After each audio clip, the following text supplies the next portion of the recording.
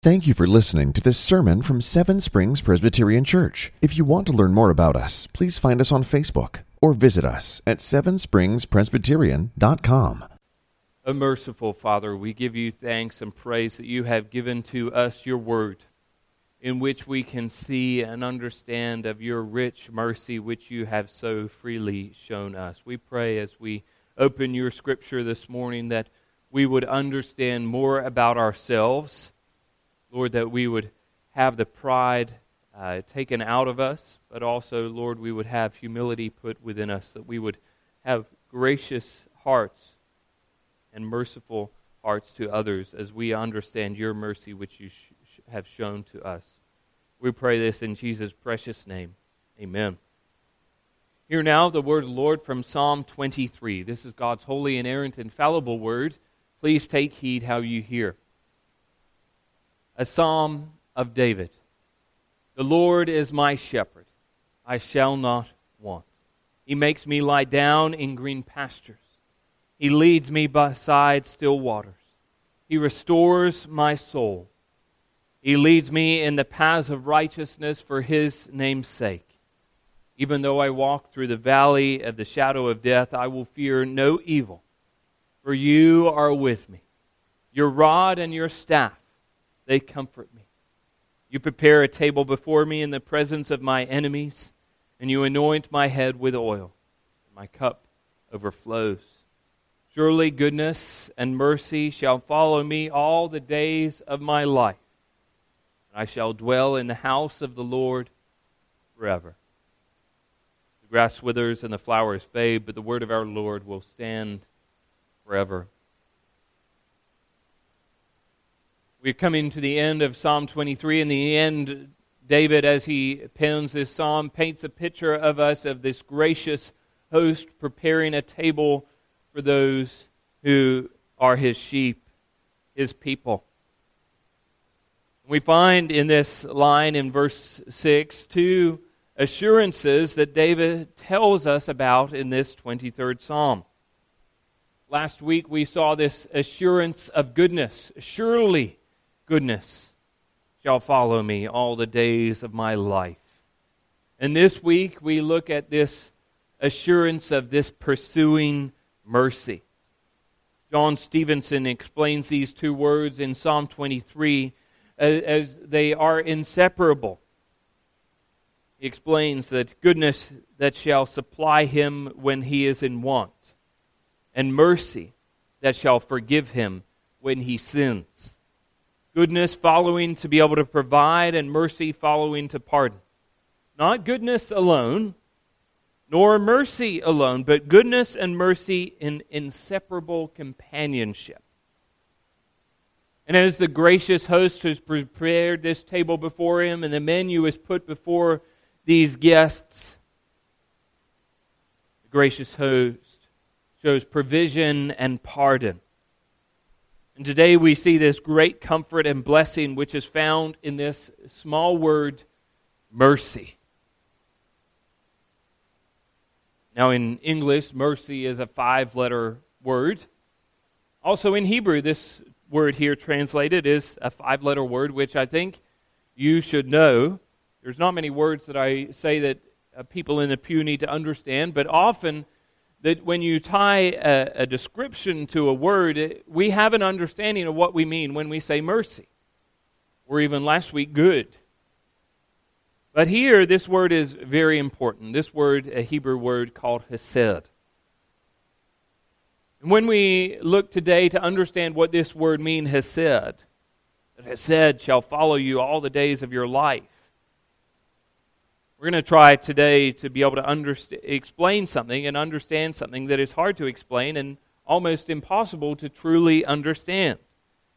The Epistle of Romans, Paul writes, and he speaks of God's mercy. He explains that in chapter 11 of those who did not know God's mercy. And then they were shown God's mercy. And then they had received God's mercy. And at the end of chapter 11, after going and speaking of God's mercy time and time again, he then jumps into this glorious doxology of this reaction of God's mercy shown to those who did not know God's mercy.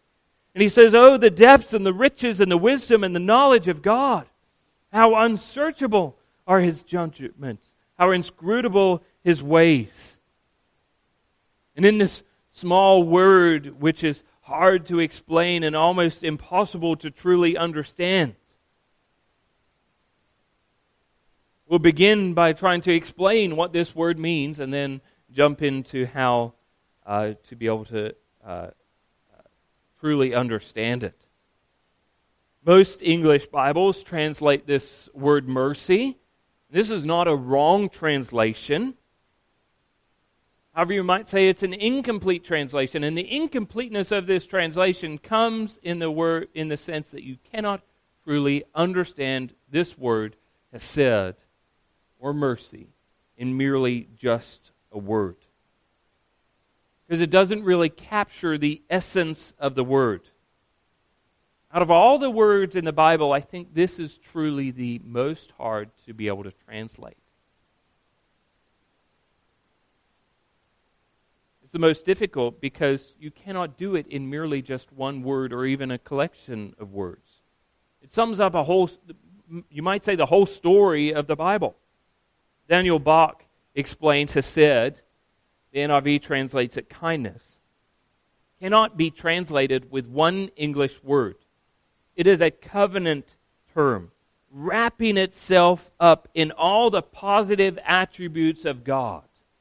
Love, covenant faithfulness, mercy, grace, kindness, loyalty.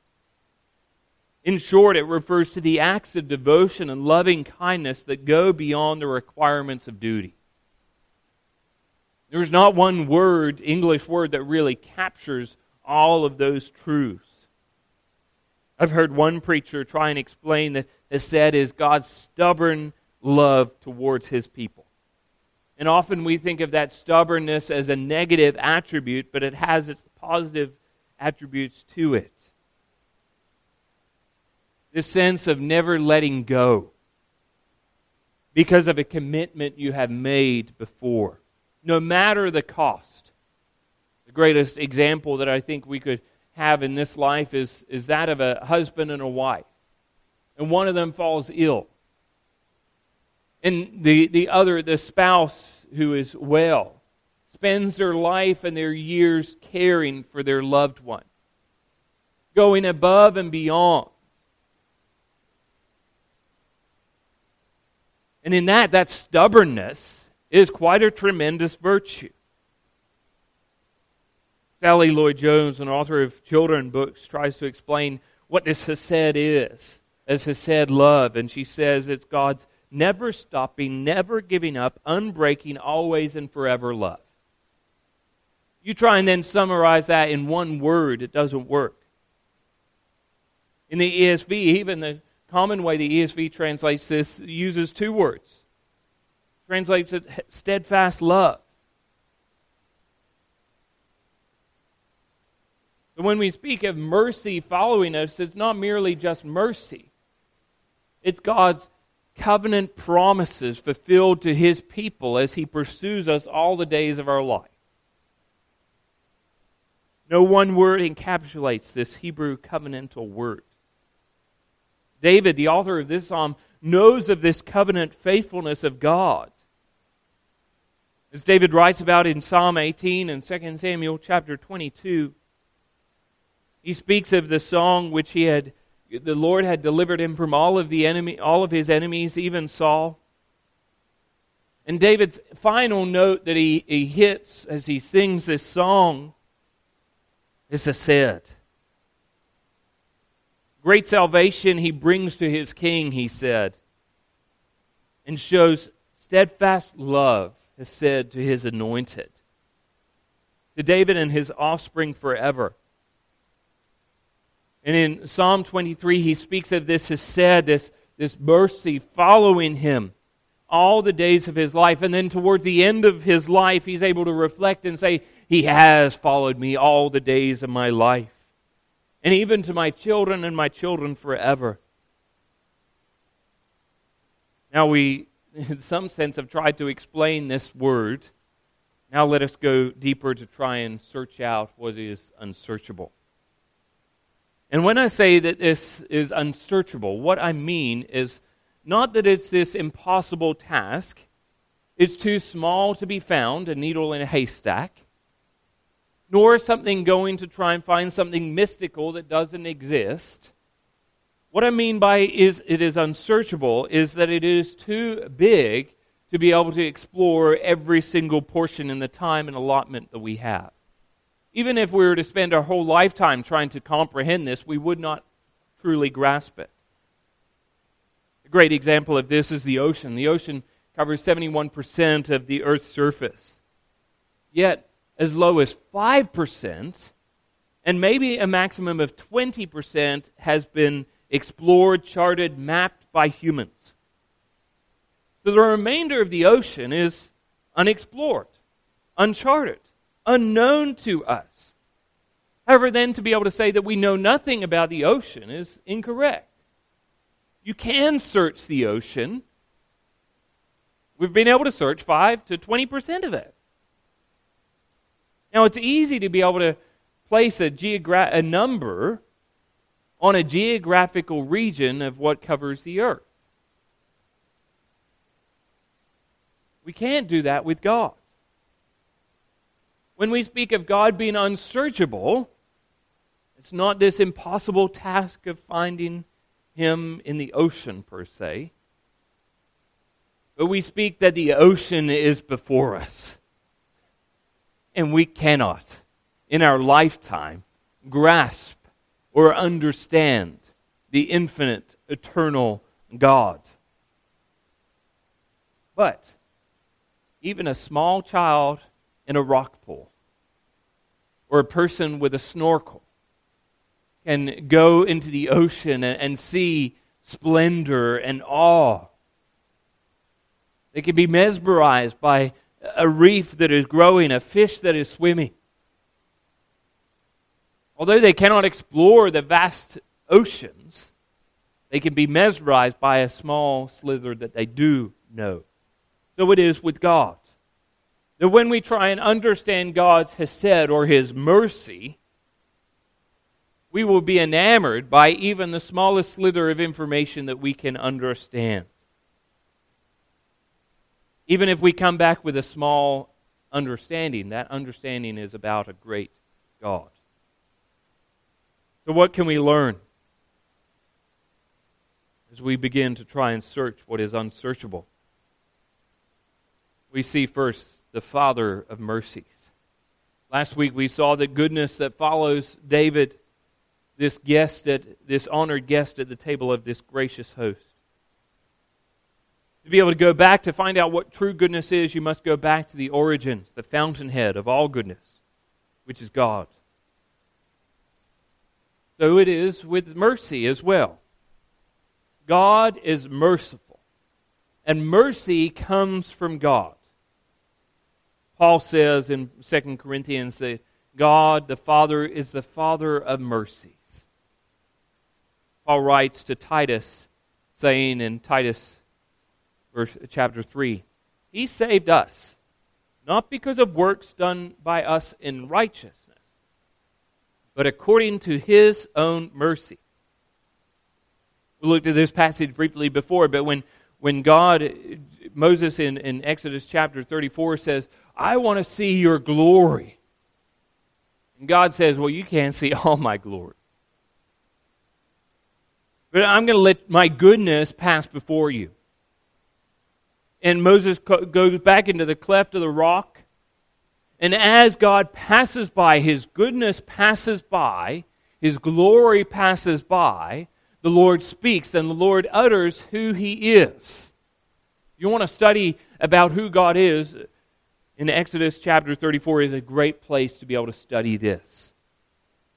But the Lord speaks to Moses and He says, the Lord, a God merciful and gracious, slow to anger and abounding in steadfast love and faithfulness, keeping steadfast love for thousands, forgiving iniquity and the transgression and sin, but will not by no means clear the guilty, visiting the iniquity of the fathers of the children and the children's children to the third and fourth generation.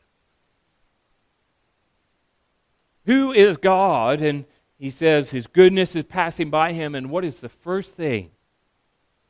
The attribute which is given to God in Exodus chapter 34. The Lord is merciful and gracious. Now we often maybe think of these as synonyms, very similar words that can be interchanged. Louis Berkhoff explains the difference and says, if the grace of God contemplates man as guilty before God, and therefore in need of forgiveness, the mercy of God contemplates him as one who is bearing the consequences of sin, who is in a pitiable condition, and who therefore needs divine help. Mercy is the first step, grace is the extra step. Two sides of the same coin, but mercy is God showing us compassion in the state of our state of misery. Grace is then unmerited gift which we receive from His mercy. So to put it simply, grace is getting what you don't deserve, divine favor, and mercy is not getting what you do deserve, divine wrath. Say that again. Grace is getting what you don't deserve, divine favor. Mercy is not getting what you do deserve, divine wrath. So it's not even that God just gives us grace. He shows us mercy by not giving us what we deserve. You might say mercy is clearing the debt, the red which we owe, not getting what we do deserve. And grace is then giving us all the inheritance in our bank account, putting us in the black. Not getting what we don't deserve. Moses records in Deuteronomy 4, verse 31, "For the Lord your God is a merciful God. He will not leave you or destroy you or forget the covenant with your fathers that He swore to them." And His mercy comes from God. He is the Father of mercy and is shown to us. We deserve to be left, destroyed, but He turns back to His promise, not to our own deeds. We see why Hesed is translated mercy, because this is how God uses this word in Deuteronomy chapter 4. Undeserved covenant faithfulness. As we understand now this broad concept of mercy, let us dive deeper into this vast ocean and see four truths about His own mercy. So what mercy does God show to us? The Father of mercies shows us a mercy that is never earned. If mercy stems from God and who He is as an attribute of God, then it depends not on us. Paul makes this point several times. He makes it very clear in Romans chapter 9, in verse 15. Speaking of Moses, earlier in Deuteronomy, he says of Moses, "I will have mercy on whom I will have mercy, and I will have compassion on whom I have compassion." Then it depends not on human will, Paul goes on, or excursion, but on God, who has mercy. So you see here that God is the one who shows forth His mercy. It's not based on anything that we do. That is mercy, that we are unlovely, and yet God loves us. We are great sinners who have been shown great mercy. David understands this point very well. He begins Psalm 51 with this great confession about his great sin against God as he murdered Uriah and took Uriah's wife Bathsheba to be his own wife. And he begins this psalm, and he pleads not with himself, not of anything that he has done. "I have served you faithfully, Lord, all these years. I've written many psalms. I've trusted in you. I didn't take Saul's life into my own hands. But he turns to God and says, have mercy on me, O God, according to your steadfast love has said. According to your abundant mercy, blot out my transgression. And he comes before God who is great and powerful. He knows it's nothing of his own will or anything he has done, but it's God and his mercy. As Paul puts it, it's not on human will, excursion, but on God. It's never earned. The second thing is never ending. God has this mercy, and this mercy is never ending. The author of Lamentations famously wrote, the steadfast love, that hesed of the Lord, never ceases. His mercies never come to an end. They are new every morning. Great is your faithfulness. Not only God the Father is the Father of mercies, He is the Father of never-ending mercies. As the modern hymn written by Keith and Kristen Getty says, His mercy is more. It begins by saying, what love could remember no wrongs we have done. Omniscient, all-knowing, He counts not their sum. Thrown into the sea without bottom or shore. Your sins, they are many, but His mercy is more. Do you think of yourself as a great sinner? And we need to know that His checkbook has no order form at the end saying we're about to run out. His balance never goes into the red. His mercy has no limits. They never end. The overflowing cup in Psalm 23 is set before this table is this overflowing of God's mercy shown towards His people. Spurgeon said, God's mercy is so great that it may sooner drain the sea of its water, or deprive the sun of His light, or make space too narrow, than diminish the great mercy of God. In the list of impossible things to do, draining the sea, depriving the light of its sun, making space too small, all of those seem possible compared to having God's mercies run out. Not only are they never ending, but they are new every morning.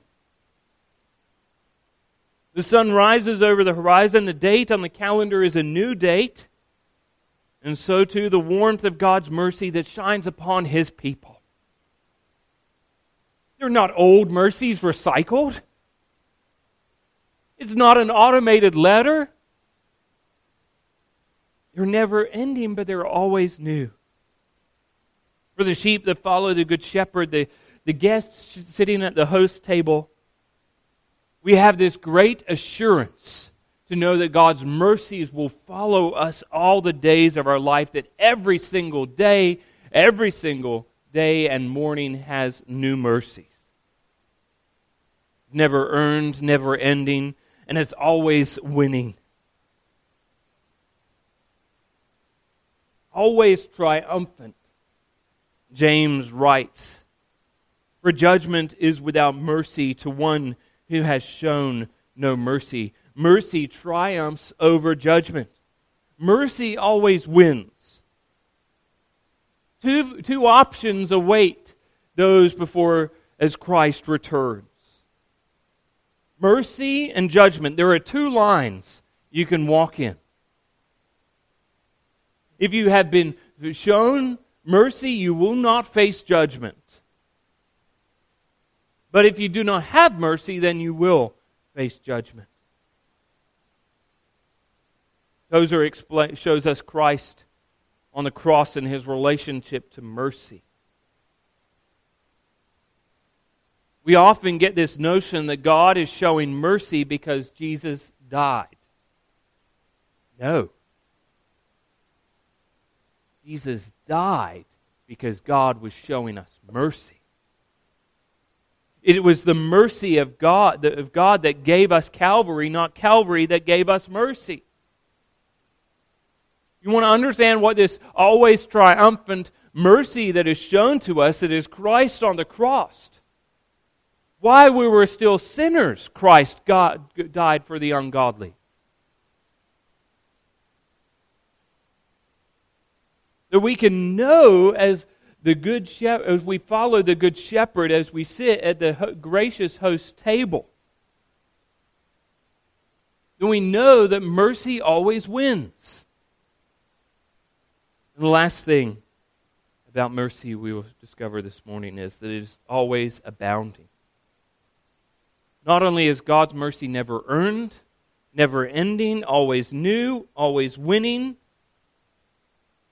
but it's always abounding, always great. Peter begins the epistle like Paul in 2 Corinthians, explaining that blessed be the God of our Father of our Lord Jesus Christ, according to His great mercy.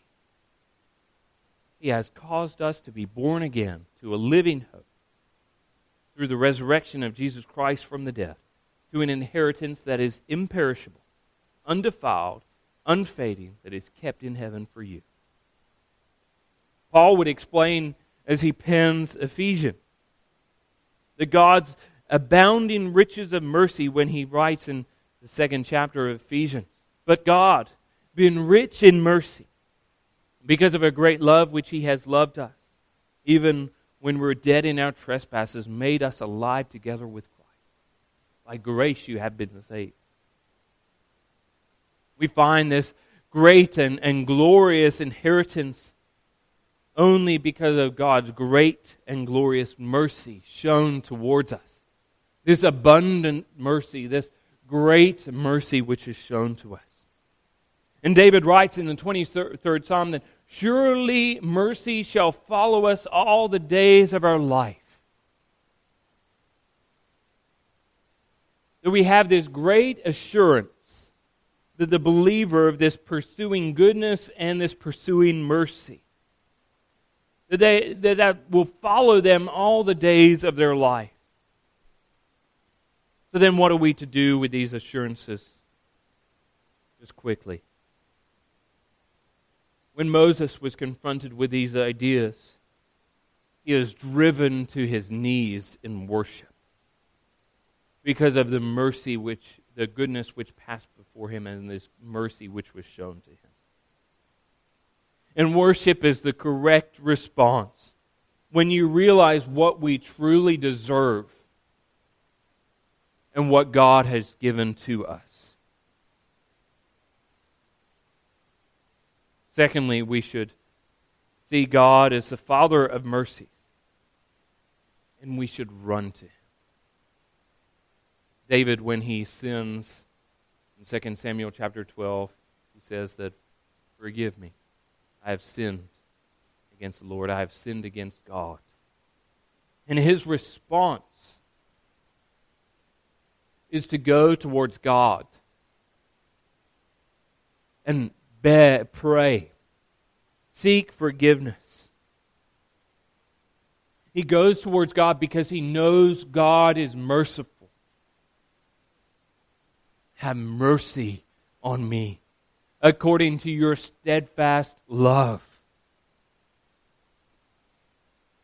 The author of Hebrews puts it this way: since we have a great high priest who has passed through the heaven, Jesus, the Son of God, let us hold fast to our confession.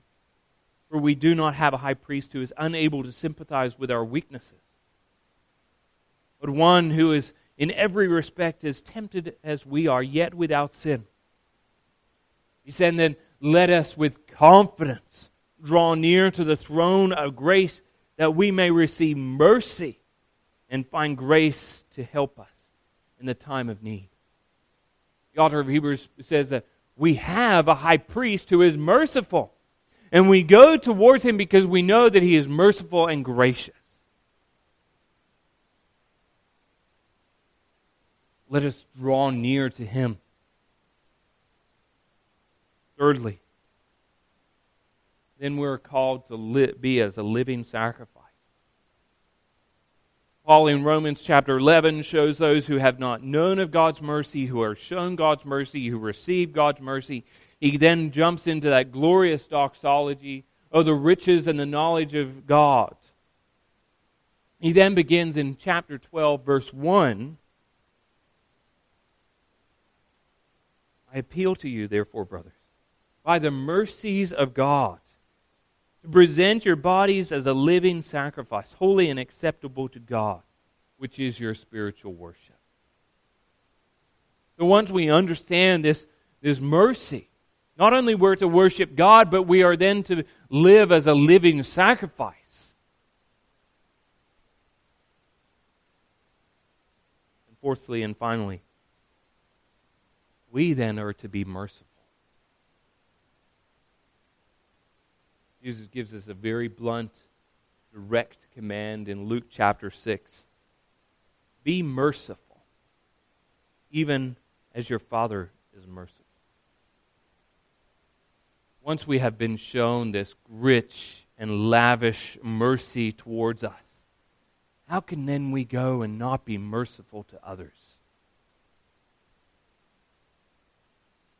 Even to our enemies.